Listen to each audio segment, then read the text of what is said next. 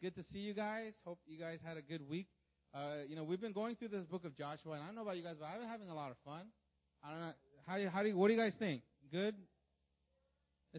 I like all the fighting and, but at the same time, it's an exciting book. I like history books, right? And so, when I read, one of my favorite parts of the Bible is in the Old Testament especially is the historical books, right? The prophetic books, they're a little too much for me at times, and so it's really hard for me to go through like Isaiah. When I do, I come out sometimes more confused, right? And there's a lot of truth I can get from it, but it's not like a history book. History books, it's like there's a beginning, there's an end, and there's this action and all these things. So I really enjoyed going through the book of Joshua. Last week we studied chapter 7. They had this big issue in Ai. Ai is the first city that they came into after Jericho. They destroyed Jericho with the help of the Lord. They have them, march around the city a bunch of times. And at the end, they blow the horns. The walls fall down, and they captured Jericho. But then in Ai, this is like the first place since they've come into the Promised Land after they entered through the Jordan River. This is the first time that they actually made a mistake. This is the first time that they actually had an error, right? A boo-boo, if you would, And so there's this guy named Achan. He steals a bunch of stuff. Devoted things, and then Joshua, instead of going to God for wisdom, he actually goes to his men for wisdom. He sends the men and say, "Tell me what they're like," and they come back and they're like, "Oh, we could take them. You don't need to send everybody. Just send like 2,000-3,000 men, and we'll be able to take them." And then they actually face this great defeat, right? 36 men die, and Achan and his family and all the possessions are destroyed and burned. So.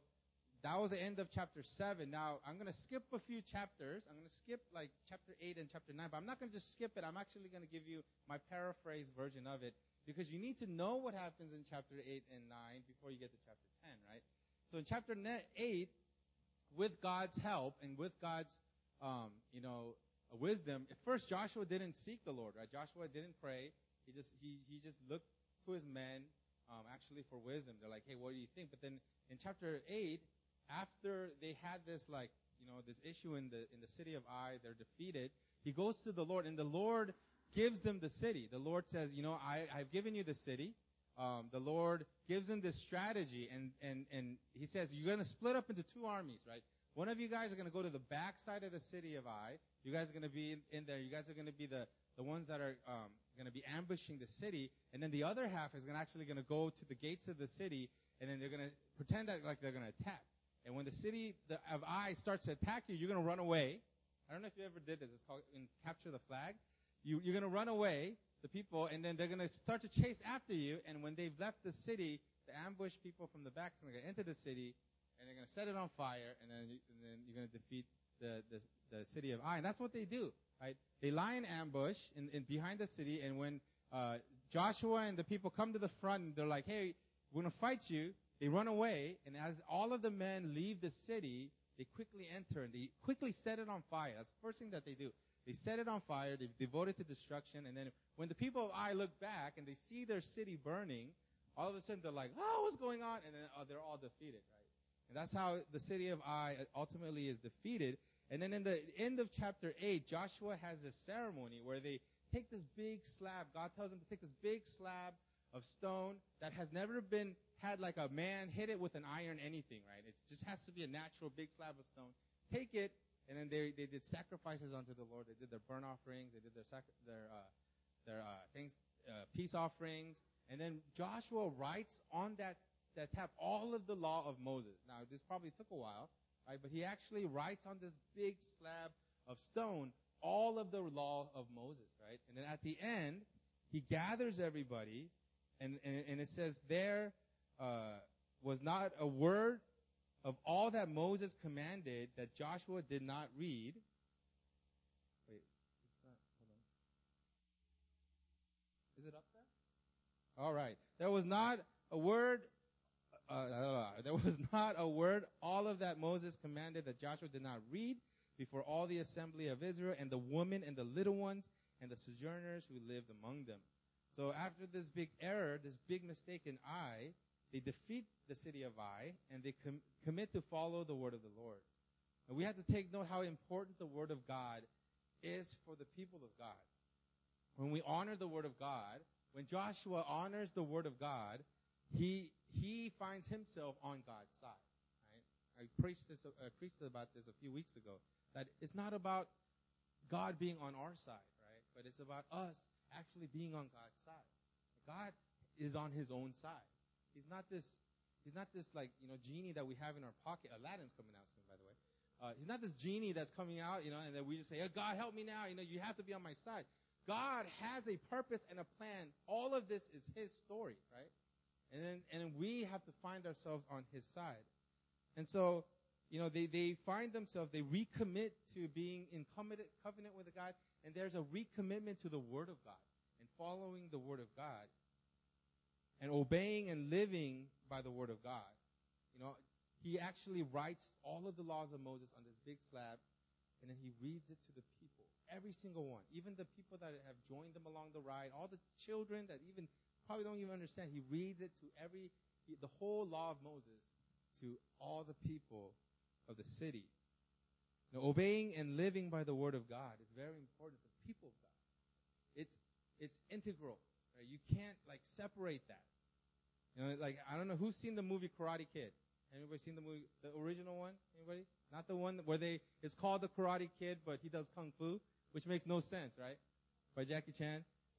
In the Karate Kid, the first one, like Mr. Miyagi tells Daniel-san, Mr. Miyagi commits to this kid, Daniel, who's getting bullied, right? And he commits to him, and he said, teach me karate, and he said, I'm going to teach you karate, right? But what does he actually teach him, right? Initially, he teaches him, he thinks he's going to learn how to punch and kick. He teaches him how to paint the wall. Up and down. And there's this long stretch of wall, and you got to just do the wall. Color, up, down. And then after he's done with that, he makes him do what? He has this whole junkyard full of cars, and he makes them wax on and wax off, right? Wax on and wax off. And but what has he been teaching him through what he's been telling him to do is actually the moves in which he's going to defend and fight and kick, his enemies and be victorious in the end. And it's the same thing with the Word of God. The Word of God for us, right? We have to be obedient to the Word of God in the mundane moments of our lives, right? It's not just when we need help. We're like, oh God, I call upon your Word, Even when you're doing the grocery shopping, and when you're teaching the kids, when you're on the subway, when you're watching TV. These are the moments that you have to be obedient and you have to live according to the Word of God. Because when it's time to do the battle, it's just going to come naturally for us. But if we haven't been doing this, and if we haven't been doing this, when the punch comes, we're just going to be like, oh, God, what are we doing? We're just going to get popped in the face. The Word of God has to be ingrained in our hearts. There is no separation between the people of God and the Word of God. We come as one. When we became the people of God, we had to accept and receive the Word of God as the Word of God. That's how important it is for us. Right? So that's what happens in chapter 8. In chapter 9, there's this issue with the Gibeonites. We heard about Gibeonites in chapter 10, but in chapter 9, the Gibeonites, they actually deceived the Israelites. What happens is they hear about the Israelite king and the Israelite God and all of the people of Israel defeating Jericho and defeating the people of Ai. And so now they have this plan. And they go, all right, this is what we're going to do. We're going to get a bunch of our people. We're going to put on old clothes, right? Like sandals that are worn out, clothes that look like they've been on us for months. We're going to take a bunch of bread that's all flaky and crumbly. We're going to take wineskin that's all old and about to burst. And we're going to go to Joshua, and we're going to have them make a covenant with us, a promise. And so they come, and as they come to Joshua, they see this group of people coming into Gilgal, and they're like, oh, we've traveled from this far-off land, this land that's really, really far away. It's a far-off country. It's not in the area of the promised land. Look at our clothes. Look how messed up our clothes are. Look how messed up our sandals are. Look at the bread. When we took this bread to go on this journey, it was freshly baked. It was really nice and steamy. And then look how crumbly and dry this is. We've come from this far-off land, and we've heard about you and your God, and we want you guys to make a covenant with us, right? And so Joshua actually looks at them and is like, oh, okay, these are probably people not from this area that we're supposed to conquer. And so he makes his covenant with them. And then they go to see where they're from. And all of a sudden, they only travel 3 days. Right? They've only traveled 3 days, and they enter this place, and they realize that these are not people from this far-off country, but people actually living in the promised land, and whom God had meant to destroy. But because there's this promise, this covenant between them and the people of Israel, Joshua can't attack them. And so Joshua made them that day, as it says in the Bible, cutters of wood and drawers of water for the congregation and the altar of the Lord to this day in the place that he should choose. Now, there's a lesson to draw from this chapter 9. And we can talk about like compromise. We can talk about like not seeking God's wisdom in times of trouble, like decision. But we can't pass up the role that the Gibeonites play in this situation. Because the Gibeonites actually represent us as the believers. Okay? Just like Rahab was back in Jericho, the Gibeonites is like the church. When Joshua asked them, why did they do this, they respond in this way. It says, because it was told to your servants for a certainty. Okay? I want you guys to remember that word, certainty, that the Lord your God had commanded his servant Moses to give you all the land and to destroy all the inhabitants of the land from before you. So we feared greatly for our lives because of you and did this thing. And now, behold, we are in your hands. Okay? Remember that. Whatever seems good and right in your sight to do to us, do it.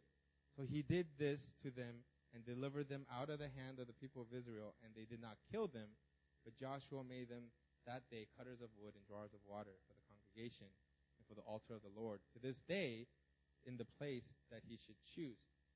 I see here, this is the representation of the gospel in the church. The Gibeonites actually had faith. It says they knew with a certainty that the Lord your God had commanded his servants to give you all the land and destroy all the inhabitants of the land before you. They believed God. They actually had faith in God. They believed that God was who he said he was.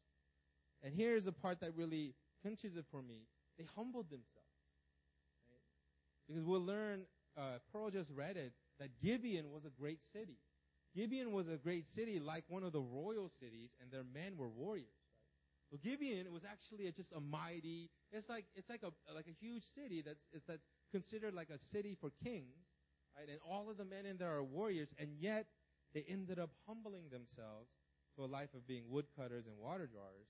That's humility. That's the cornerstone of the gospel. And so they humbled themselves because they knew that God was who they heard he was. And so the Gibeonites are spared because from a fear of the Lord, they submitted themselves to God's plans for them. That's the gospel right there. But that's not even my sermon today. I had to do that so that you know what's happening while we enter into chapter 10, right? This is the passage for us today. It actually comes from chapter 10, and we're finally at the part that we kind of want to talk about. And it says, as soon as Adonizedek, I'm going to be worse than Pearl on this, right? As soon as Adonizedek, king of Jerusalem. Now Jerusalem had not been conquered yet, but there was a city called Jerusalem even before the Israelites got there, right? So this is the king of Jerusalem. Heard how Joshua had captured Ai and devoted it to destruction, and doing to Ai and its kings as he had done to Jericho and its kings, and how the inhabitants of Gibeon had made peace with Israel and were among them. He feared greatly because Gibeon was a great city, like one of the royal cities, and because it was greater than Ai, and all the men were warriors. So Adonizedek, king of Jerusalem, sent to Hoham, king of Hebron, and Piram, king of Jarmuth, to Japhia, king of Lachish, and to Debir, the king of Eglon. Okay, I'm done there. Come up to me and help me, right? Come up to me and help me, and let us strike Gibeon, for it has made peace with Joshua and with the people of Israel. And we just covered that in chapter 9 about how the Gibeonites had kind of tricked the Israelites into this truce that they have together. Then the 5 kings of the Amorites, the king of Jerusalem, the king of Hebron, the king of Jarmuth, the king of Lachish, and the king of Eglon, gathered their forces and went up with all their armies and encamped against Gibeon and made war against it. Right? So we realize that this is a formidable force that's coming against Joshua.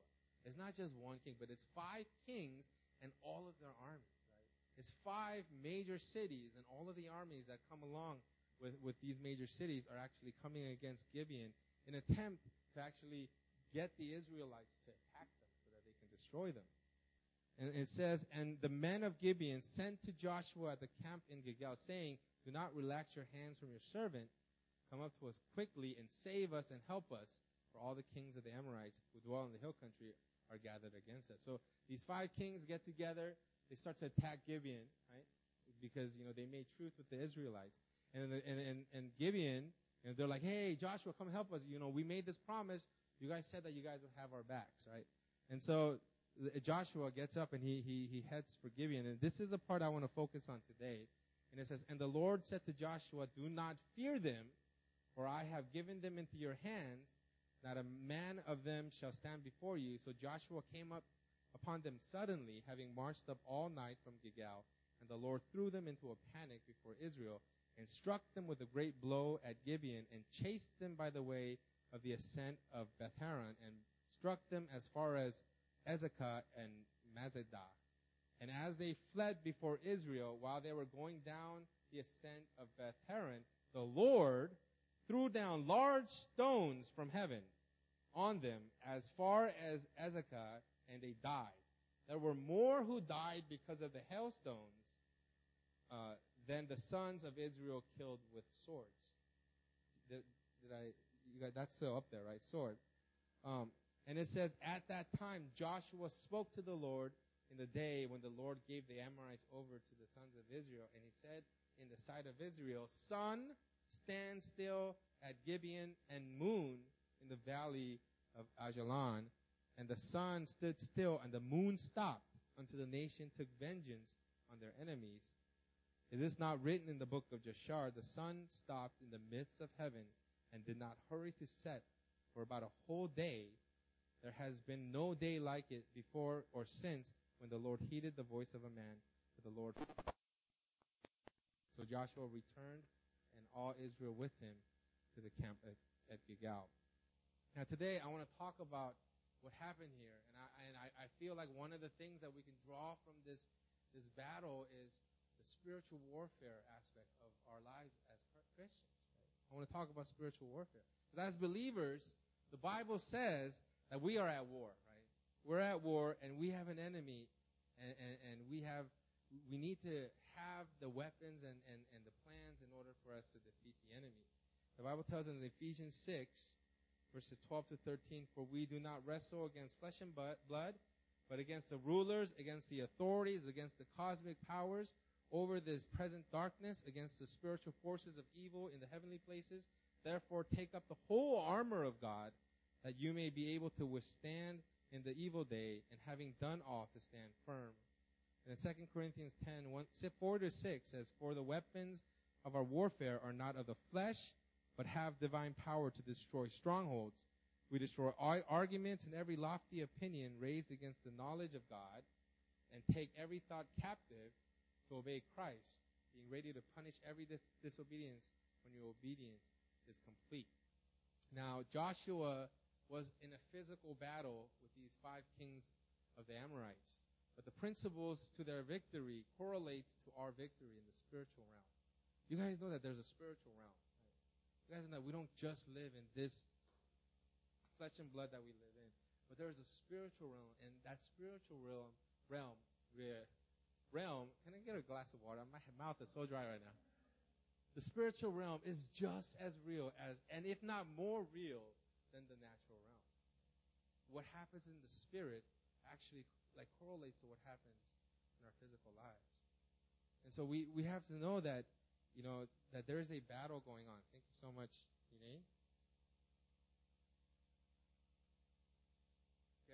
There is a battle that's happening in our lives. Because we are in a battle, and we're in a state of warfare in the spiritual realm against the dark spiritual forces that oppose the work of God in this world. I've said this before, but when we're saved, the devil took notice. You guys know that? No, it doesn't take a lot of energy for the devil. First of all, the devil is not omnipotent, omnipotent, omnipresent, and omniscient, right? He's not like all-knowing. No, he doesn't have all power, and he definitely can't be everywhere at one time, right? So the works of the devil are actually limited, right? So when it comes to all of the non-believers and all of the people of the world that are living their lives according to the world, the devil doesn't really have to like put a lot of effort into keeping them on that path, right? It's like on autopilot, cruise control, right? He just probably sends like, just whatever, like people to make sure that they, go to the clubs and do what they need to do, right? But then when somebody becomes saved and when the Spirit of God enters a man, right, and they become the church, they become the bride of Christ, the devil takes notice. He takes notice. And so he doesn't have to worry about all the people that are living the life of the world, but when it comes to the people that are part of the church, the bride of Christ, that's where his efforts go to, right? Because he's not all powerful. He's not omniscient. He's not omnipresent. He can't be everywhere at one time, right? So he takes that effort, and there's more. And so these spiritual attacks are for the church. It's for the people of Christ that have been saved and have the Spirit of God in them, right? There are going to be attacks. There are going to be things that come to us from the enemy to bring us down, to discourage us, to tempt us, and to lead us down a path of sin and ultimately to death. But we're not left helpless. God says that we are mighty warriors, that we have every weapon and strategy that we need to defeat the enemy. And in Genesis 20:17, it says, "Surely I will bless you. I will surely multiply your offspring as the stars of heaven and as the sands that is on the seashore, and your offspring shall possess the gates of his enemies." We, as the church, right, are all, like, this is what's going to happen. The church will possess the gates of the enemy, right? We will be victorious. But it doesn't mean that there's not going to be attacks. It doesn't mean that we don't have to fight. We definitely need to fight. We are the mighty warriors of God. When we were saved and when we came into the church, right, God gave us He gave us a purpose, is to fight the works of the enemy, to fight the works of the devil. Because that's why Jesus Christ came. He came to destroy the works of the devil. And when he went, he gave us that job to who? To the kittens, to the goats? No, he gave the job to man. He gave us to the church so that we can ultimately defeat the works of the devil. And so we're not helpless, and we're not constantly in this place of, danger, but we are in a war. And today I want to talk about the aspects. My title today is The Keys to Our Warfare. What are the keys? How are we supposed to fight? Right? When the enemy is attacking, when the enemy comes to bring us down, to deceive us, to lead us down the path of sin, how are we to fight? How are we to warfare? I believe that what happens in Joshua it correlates to how we are to fight in the spiritual realm. And my first point today is we fight with the Word of God. I talked about it earlier in Joshua 8. After the debacle in Ai, right, the city of Ai, Joshua he has this moment of recommitting back to God and recommitting back to the Word of God. It's very important, right? He makes his altar, he writes down all of the laws, and then he reads it, right? He could have just written it up, but he actually reads all of the laws to everybody. Just every single person that was in that people of Israel, even the children, the women, the sojourners, the people that are just along for the ride, the servants, everybody was able to hear the Word of God, the law of Moses being spoken to them. It was a recommitment back to the Word of God. And the first weapon that God gave us to fight for Him was His Word.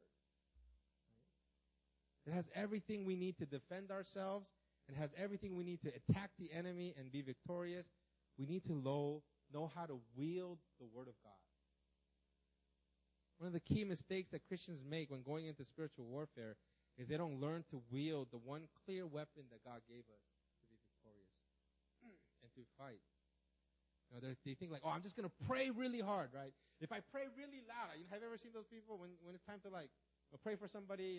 We've been on mission fields and we've, and then there's somebody they get, they're just loud and they think if I pray really loud and if I pray really fervently, right, I'm going to defeat the works of the enemy, right? Or they think like, I'm just standing on my faith and faith is very important. I'm just going to stand on my faith. And if I'm standing on my faith and I know that God is in me, my faith, then I'm going to be able to defeat the works of the enemy.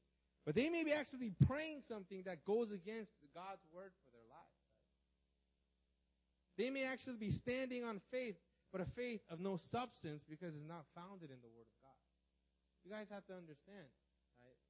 That like whatever we do in prayer, whatever we do in faith, has to be founded on the word of God. That's why there's a lot of people criticize like the charismatic people. They're like, oh, they're just all about experience and they're just not rooted in the word. And then they talk about the conservatives, like, oh, they're just all about studying the word, But there's a balance to this, a balance to the spirit and the word, right? It comes together, right? And one of the most powerful men I met, his name is Bobby Conner, right? We were at a retreat last year. Dude had the Bible memorized, right? He said he had a bookshelf full of Bibles and all of the pages have withered. You can't read it because he reads with his fingers like this, that the text had rubbed off all of these Bibles. He read it so many times. And the way he preaches is, there is not a verse that he does not have memorized. And it was amazing. He didn't use his Bible at all. He just stood there and he just talked for he talked a very long time. But everything out of his mouth was scripture. It was scripture. It was scripture coming out of his mouth, and it was memorized. It was in his heart, and it was powerful. That is the way that our hearts should be regarding the word of God. It is the first weapon that God gives us. It is one of the most important weapons. The Holy Spirit and the Word of God are the two entities that is supposed to guide us in defeating the works of the enemy. It says, for the weapons of our warfare are not of the flesh, but have divine power to destroy strongholds. We destroy arguments and every lofty opinion raised against the knowledge of God and take every thought captive. But how are we going to destroy every argument, and lofty opinion raised against the knowledge of God if we don't have the knowledge of God? If we don't even know what the knowledge of God is? Hebrews 4:12 to 13, it says, for the word of God is living and active, sharper than any two-edged sword, piercing to the division of soul and spirit, of joint and of marrow, and discerning the thoughts and intentions of the heart. The Bible is not just a book filled with wisdom, but it is living and active. You guys know that? By the power of the Holy Spirit, the Bible is living and active. It can pierce into our soul and in our spirit, and it can discern our thoughts and intentions. Have you ever read the Bible and you've read this passage over and over again many times since you were young? All of a sudden you read it and it hits you in this new revelation. You've never had this, it affects your life in such a powerful way out of nowhere. You've read it countless times. If you've never seen it this way, and all of a sudden you see it this way, it's because the Word of God, it can actually, He knows our hearts and our intentions. And if you want to transform your thoughts and your intentions in your spirit, you need the Word of God. Now, I've noticed this in my life. There's times where I try to do something for God, or I try to do something in my life, and I fail, right? I have the best of intentions, right? I have the best of intentions, but ultimately I fail. But when that intention is sparked by the Word of God, when it's something that comes from me, it comes from me understanding and realizing it from the place of the Word of God, that experience changes radically. The source of our actions need to be from a place of us being sparked by the Word of God. And when we continue on, and with Joshua, we'll realize and we'll know that his warfare and the way that he fights, it actually is from the Word of God.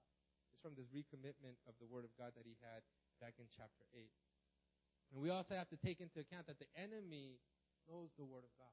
You know that? You know the enemy knows the Word of God? In Matthew 4:6, it says, if you are the Son of God, this is the devil, throw yourself down, for it is written, he will command his angels concerning you. He throws the Bible at Jesus.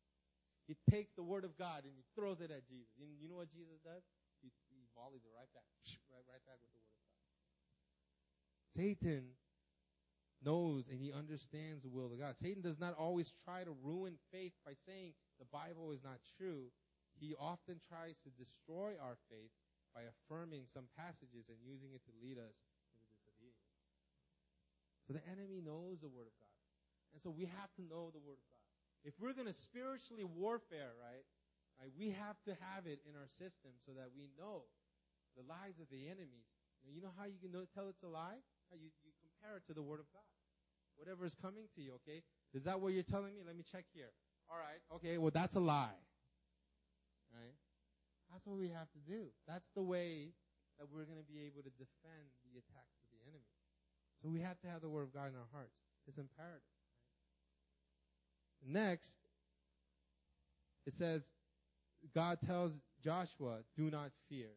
Fear, one of the keys to the warfare, to fighting in the spirit, and to spiritual warfare, is to not fear.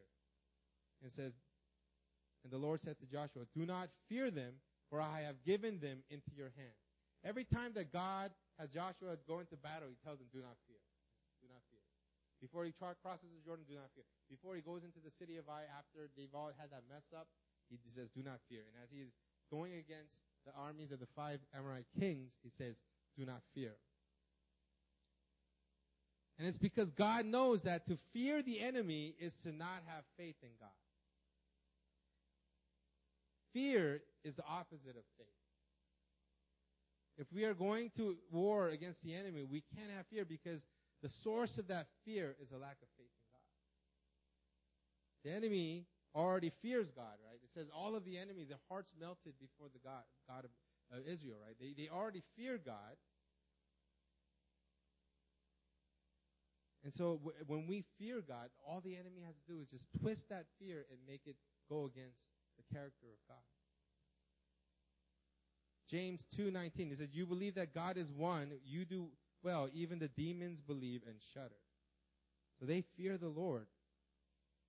But when we start to fear the enemy, what he does is he takes that fear and then he takes that fear and then he uses it against us in a way where he starts to lie to us about the character of God. All he has to do is twist that fear and make us lose faith in God. You know what? God is not for you. God doesn't love you. You know what? God can't do this for you. God is not your provision. You know, God is not everything. He just twists that fear and turns it into a lack of faith. And we start to lose our trust in the power of God. God is not all-powerful. God can't cure cancer. God can't give you a job. God is going to actually punish you because you did this. Right? These are the lies of the enemy that comes, and then it actually turns whatever fear we have, into a place where we start to lose trust in God. But when we start to fear the enemy, we have to realize that the truth is the Word of God. The enemy will lie to us. He'll fill us with all kind of deceit. And as those lies creep in, it weakens our faith in God. That's why our number one point, the first point, the Word of God is so important. It's so imperative. The Word of God is the truth. What the Word of God says about God is truth. And it's the number one way that we can break off fear from our lives. It's the Word of God. Don't just read it. Meditate.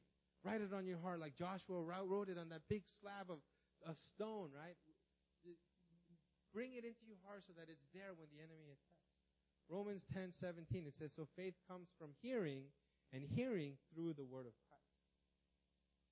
And so if we have fear, it's because we have this wrong understanding of God. And the way that we can fix that is through the Word of God, which is the right understanding of God.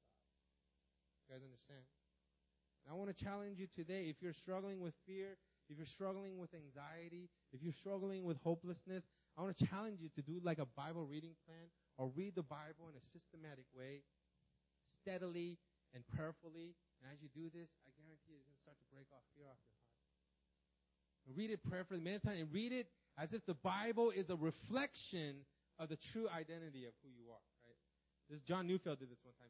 Look at it as the Bible is a mirror image of what the Word of God, all right? The Word of God is a mirror image of what you are. So when you're looking at the Bible, you're actually looking at a reflection of who you are. Now, I'm not a big fan of Joel Osteen. Who likes Joel Osteen, right? He's very charismatic, good-looking guy, right? Joel Osteen, and I'm not a huge fan of Joel Osteen. I don't fully agree with his theology, but he does say this in all of his sermons, and I have it up here, and it's very encouraging. Right? It says, "This is my Bible. I am what it says I am, and I can do what it says I can do. Today, I will be taught the Word of God.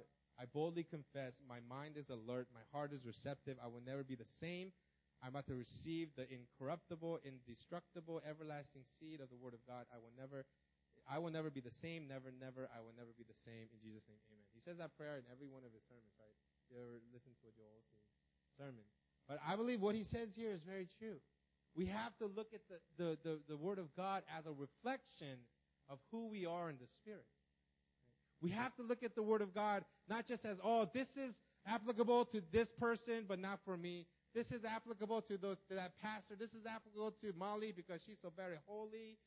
This is applicable, but it is not applicable to me. No, you read the Word of God and you believe the Word of God more than you can actually feel for it in yourself. You may be actually struggling. Right? You may be having a bad day. You may be actually have fallen into sin. You might have actually done something really bad and you feel really hopeless and you feel really sick. But you read the Bible and in faith you say, you know what? I am what the Bible says I am. I am what the Word of God says I am. And then from that place of faith, God brings you into a place of where you start to repent and you start to realize, hey, right, God is on my side. God loves me. He is for me. He doesn't want to smite me. We need the Word of God. That's how you should go into reading and meditating the Word of God with an expectation that God's Word will transform you. And when you go into the Word of God as a reflection of who you are, the Word of God will tell you to not fear. It's no longer going to be like this voice that comes from you like, oh, I shouldn't have fear. No, it'll be the Word of God declaring into your heart, you shall not fear. And it's very different when it comes to you this way. When it's being declared by the Word of God. Do not be anxious. The Word of God says you will have hope. Right? God tells Joshua, do not fear. And he says this. He says, do not fear, for I have given them into your hands. There's that prophetic perfect tense I covered last week. Right? He declares it. It hasn't happened yet. But he declares it as if it's already happened. And so it's basically like this. Do not fear, and we claim the victory that we already have in Christ. We do not fear, and though you don't have that job yet, right? They didn't hire you yet, right? You still are jobless. You have no fear, and you claim that God is your provision. You may not have that healing yet, but you do not fear, and then you claim that God is our healer. Now, you may have had a bunch of setbacks in your life, but you do not fear, and you claim that God has a plan for you, plans for welfare, not for evil, plans for a future and a hope. Right? You don't fear, and then you stand on the Word of God. And this is the strategy that God gives us. And I know that sometimes it's not easy to not fear. I struggle with fear just like everyone else. Right? But let me tell you, you may have tried to break off this fear, and you're like, the one person that can break it off is God. And what God is telling you right now, through the Word of God, right? What God is telling you is, do not fear. Put your hope, put your faith in me. All that fear is going to get you nowhere. That fear is not from me. Do not fear and stand on the Word of God. That's what God's declaring over us. So when we warfare, we can't warfare from a place of fear. We can't warfare from a place of anxiety, but we have to warfare from a place of rest. From a place of knowing that God is who He says He is, and the Bible tells us who I am, and that is who I am. That this is where that's the place, right? That's that position. In football, you need to have a right stance, right? Your butt has to be down. We've been doing this exercise at our house, me and Mina, every night, and we've been pretty good at it. Every night we do this thing called 21-Day Fix. Beachbody. There's a bunch of people that come out. You have to exercise with them. And the kids do it too, and we're all there. But they always say, position is everything. Your stance is everything, right? If you don't have the right stance, then you're not going to be able to do the exercise right. And in the same way, when we stand against the enemy, right, we have to stand with the right position. We have to know that God is who He says He is, And the Bible tells me who I am, and that is the identity that I'm going to stand on, and that's how you war against the enemy. You can't do it from this position of like, oh, I think God is this, but you have to have that conviction in your heart. God is who He says He is. He is all powerful. There's nothing that He can't do. And we can't come from a place of fear, but we come from a place of rest. And at my next point, number 3, it says, pray with authority and the power that we have in God. This is my favorite part. It says, at that time, Joshua spoke to the Lord. Right, this is what he says. Joshua spoke to the Lord in the day when the Lord gave the Amorites over to the son of Israel, and he said it in the sight of Israel. He says, sun, stand still at Gibeon, and moon in the valley of Ajalon. And the sun stood still, and the moon stopped, until the nation took vengeance on their enemies. I love this. Joshua prays to God, and it says he spoke to God, and he says that the sun and the moon stopped. Joshua declares to the sun and the moon to stop, so that they can actually kill all the enemy before the sunset. The sunset, it's going to be hard. They're going to run away. And so he tells the sun, stop. He tells the moon, stop. And it stops for the whole day until that all of the enemies of God can be defeated. Joshua declares this. And when we are on God's side and we are doing His perfect will, God gives us the authority and the power to be victorious. In the spiritual warfare, we have to pray with authority and we have to expect God's power. Those are the two things I want to get at here. We have to pray with the authority, but we also have to expect God's power.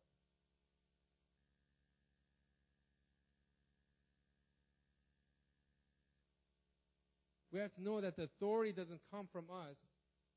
It's not because I'm special. It's not because you're special.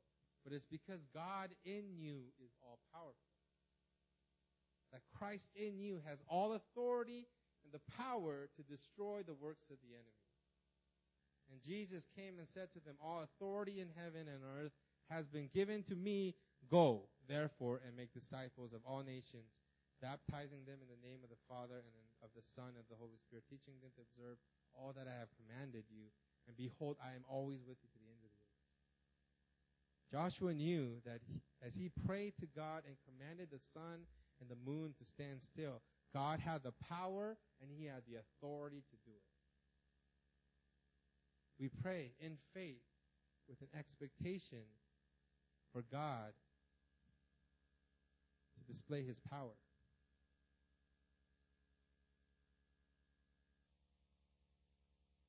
We pray with an expectation for God's power to manifest.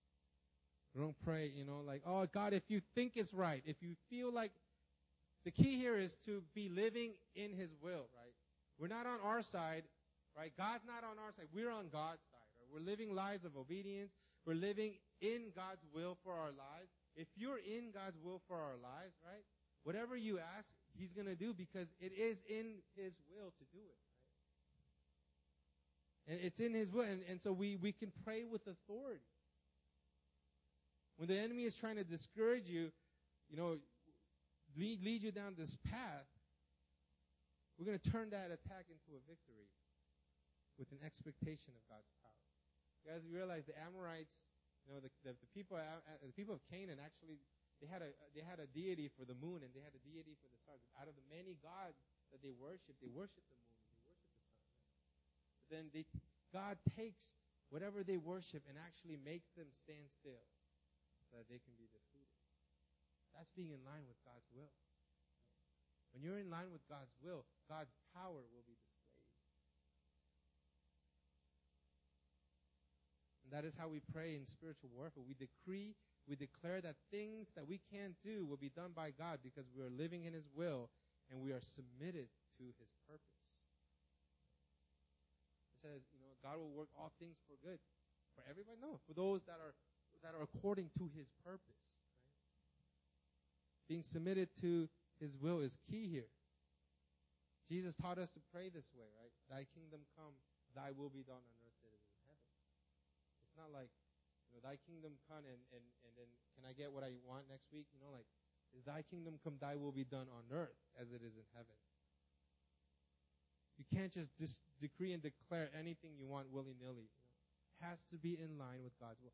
You can't decree and declare like, Lord, I decree that girl's going to like me. I've done this before. It does not work, right? Harry, it doesn't work, right? I'm telling you, right? It has to be, you have to be in line with God's will for your life. If you are in line with God's will for your life, right? God's will is going to go forth from you, and then you're going to decree it, and you're going to declare it, and then it's going to come to pass because you are doing it according to His purpose. But so many people, we get off this track, and we're like, okay, I'm gonna decree and declare this in my life, and I don't know if God wants it, but I really want it, and so I'm gonna make that girl like me, and then nothing happens, right? Yeah, so sad. I've done it many times, and I think it's only worked one time because it was in line with God's will, right? We have to be submitted to His will. We have to be submitted to Him. If we want to be victorious in the spiritual realm, we have to be submitted to the will of God. That is where the battle is. Right? If we're actually, you know what? The enemy actually likes it when you are doing good things outside of the will of God. You know that? This is the will of God for your life. And you're like, you know what? I'm going to do this. I'm going to do this thing, and it's good. It's helping people. And it's actually, I'm not sinning, and I'm actually helping people, and I'm going to do this. And the enemy actually loves that because what his plan is to get you off of the will of God, because when you are in the will of God, you're very powerful. But when you're outside of the will of God, you're still doing nice things. You're still not really like sinning per se. You're less effective when you're outside of the perfect will of God for you. So the enemy will always try to, like I said last week, he doesn't tempt us with like, go rob that bank, right? I'm not going to rob that bank, right? Like, go, that person cut you off, go kick, beat him up. No, right? But then he'll give you these subtle ways of like temptation that's not gonna like make you maybe go off and sin, right? Or do a 180 and, go to the club and, no. He might actually just like, you know what, instead of following the will of God, do it this way. Right? Maybe just think about it this way, right? And as you follow this path away from the perfect will of God for your life, you stop listening to the will of God, and you start to listen to your flesh. And the things in your flesh will always lead you down a path, ultimately to sin.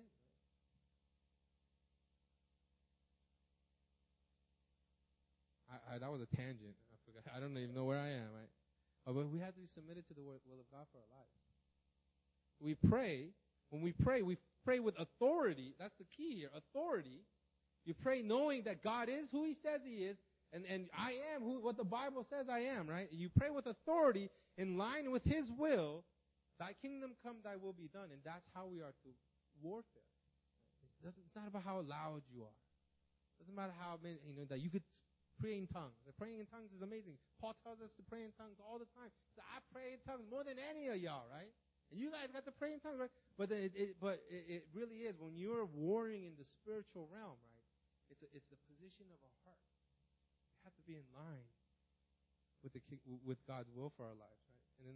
And then point number 4, when we pray with faith, God does most of the work. I love this part.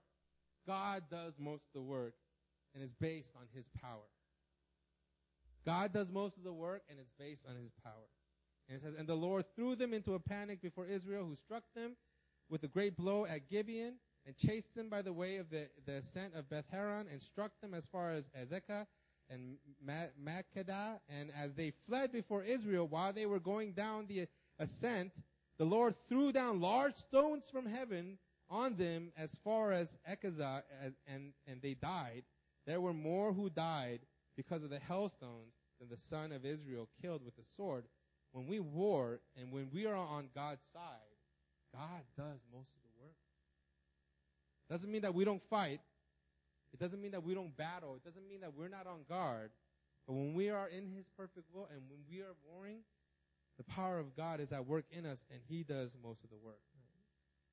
I want to give you an example. And we have very, very friends. A lot of us know Herman and Grace. You guys know about Herman and Grace? Or if you guys don't know, Herman was our worship pastor for like 6 years here in New Philly, Busan. And Grace was here living. She was living as a mom, teaching English here and there. And then all of a sudden, they got this call. They felt like God was sending them to Silicon Valley in California. First of all, one of the most expensive places to work, and one of the to live and work, and one of the hardest places to get into. You need to have skills to live in Silicon Valley. But that's what they felt like God was leading them in this way, and so they actually picked up everything, took their kids out of school, and they moved to Silicon Valley in faith. They are one of the most faith-filled people that I know. Right? They live a life of faith. And as they got there, right, and in my mind, this is me in the natural. I'm like, oh, it's gonna be so hard for them. It's gonna be so hard for them. They're not gonna get a job, and they're not gonna. This is what happened when they got there. First of all, they were able to buy a car without a job. That's impossible in America. I don't know if you know. It's impossible to buy a car without a job, right? They're able to buy a car. They're able to buy 2 cars without a job, right? They're able to go into an apartment without a cosigner, right? Without a job, right? And then soon, Grace, she gets this job. Right? I'm not going to tell you how much she's getting paid because you guys would be like, whoa, right? But she got her salary she was in Korea for 10 years, right? And she didn't work in 10 years in the professional field. Her salary is at the level that she would be getting if she had started out in Silicon Valley and worked her way up for the last 10 years. That's the salary that she got as she started this job. That's supernatural. And that is the way that when you are walking in the perfect will of God, and when you start to follow God, and God tells you to do this, and you do it, and you're obedient, and you're walking the way, and you know that like you have that assurance that God is leading you in this path, and you're obedient to His path, God will do most of the work for you. You just have to be there to fight, and you just have to be there to be on guard and be alert, and make sure that you're following the path of the Lord. That is spiritual warfare. That's the war. To be submitted to His will, in His authority, without fear. We put our faith in God, and He does most of the work. It doesn't mean that we don't fight. It doesn't mean that we're supposed to, just do whatever. No. It means that we warfare from a place of rest. We warfare not from a place of striving. We warfare not from a place of doing it. We warfare from a place of rest. And knowing that God is victorious. We're not to live in fear of the enemy, in fear of the world, but we are to live victorious lives, fully equipped to wage war against the forces that oppose God and the church. The forces of the enemy, they oppose the church. They oppose what's happening here. They oppose what you're feeling in your heart. They oppose whatever wisdom that God is trying to give you right now. And we are to wage war against the enemy from a place of rest. Through the Word of God, through faith and not fear, as we seek God's will for our lives, we live with this expectation that God's power will be displayed through us. We live with the expectation that God's power will be displayed through us. And we have a hope and faith in God's power. And that's how we are to warfare. When the enemy attacks, when we feel discouraged, when those things happen in our lives, and we feel like we've had a setback, we take our place. We take that place, right? The position, knowing that God is who He says He is, and that we are what the Bible says we are. And we follow the will of God for our lives. Let's stand up. Let's close with prayer.